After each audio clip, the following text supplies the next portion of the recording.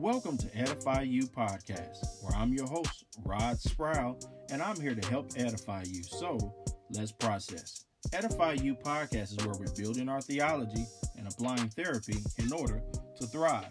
We do need theology and we do need therapy in order to make it in this life. So, let's process. Now, a little bit about me. I spend most of my days working as a certified spiritual counselor, chaplain, pastor, and all those things alike.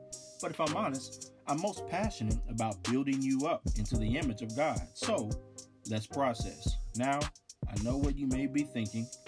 Process? Process what? Well, what do you think about God and how you feel about life? Let's process all of that. Now, you may also be asking, is this a Bible study? Kind of. Is this a counseling session? No, not really. But you will definitely learn, grow, and apply practical steps in order to help you thrive.